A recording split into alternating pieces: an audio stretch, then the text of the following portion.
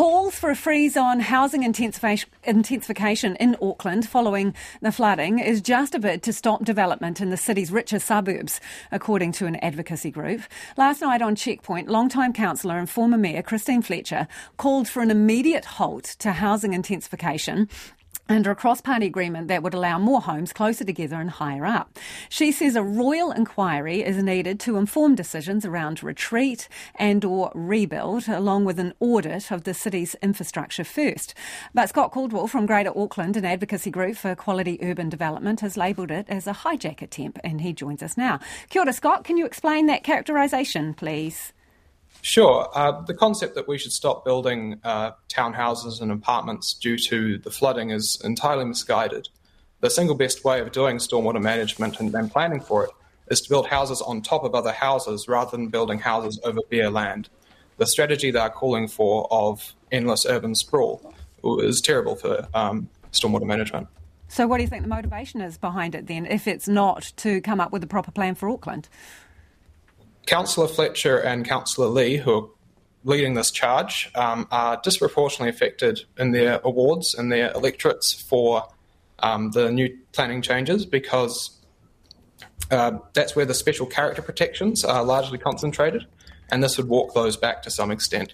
But those special character protections that would enable the intensification are entirely disconnected to any stormwater rationale. So is it NIMBYism? Yes. Okay, so how did the higher density housing areas go in the flooding compared to other areas? When you look at places like Hobsonville Point or Stonefields, where there's been large-scale planned intensification, they've done so with a lot of stormwater in mind, particularly over the last 20 years. It's been a bigger concern in urban planning than it's been historically. And so these places largely did not experience significant flooding events. They had stormwater ponds and things which simply flooded and expanded and then contracted when the event was over. So why you might question Councillor Christine Fletcher's motivation, surely her concerns about the infrastructure and its ability to cope are real and need further investigation? Absolutely. As climate change becomes a bigger issue, obviously these events are going to become more and more frequent, and we're going to need much greater investment in stormwater and wastewater to be able to deal with these events so that we don't end up with sewage in the streets. But intensification is largely going to be a way of funding this and making it easier to roll this out as more homes and more taxpayers help us fund these large infrastructure projects. So you're basically saying if you've got, 40 families in an apartment block that's on the same size piece of land as two houses, you're going to get more rates out of the apartment block? Absolutely. And with more rates means you can make greater investment. So would a royal inquiry be useful then if we are making decisions on years into the future about rebuilding, retreating? Wouldn't a royal inquiry give us some kind of definitive roadmap? Certainly planning infrastructure in advance is a good idea and we should do a lot more of it. Whether a royal inquiry is the best mechanism for doing that, I'm not too sure. But the RMA reforms are definitely instructing local governments when they do planning to be much more aware of the effects of climate change. And so, I'm not sure about a royal inquiry, but that's definitely the direction that the city needs to head.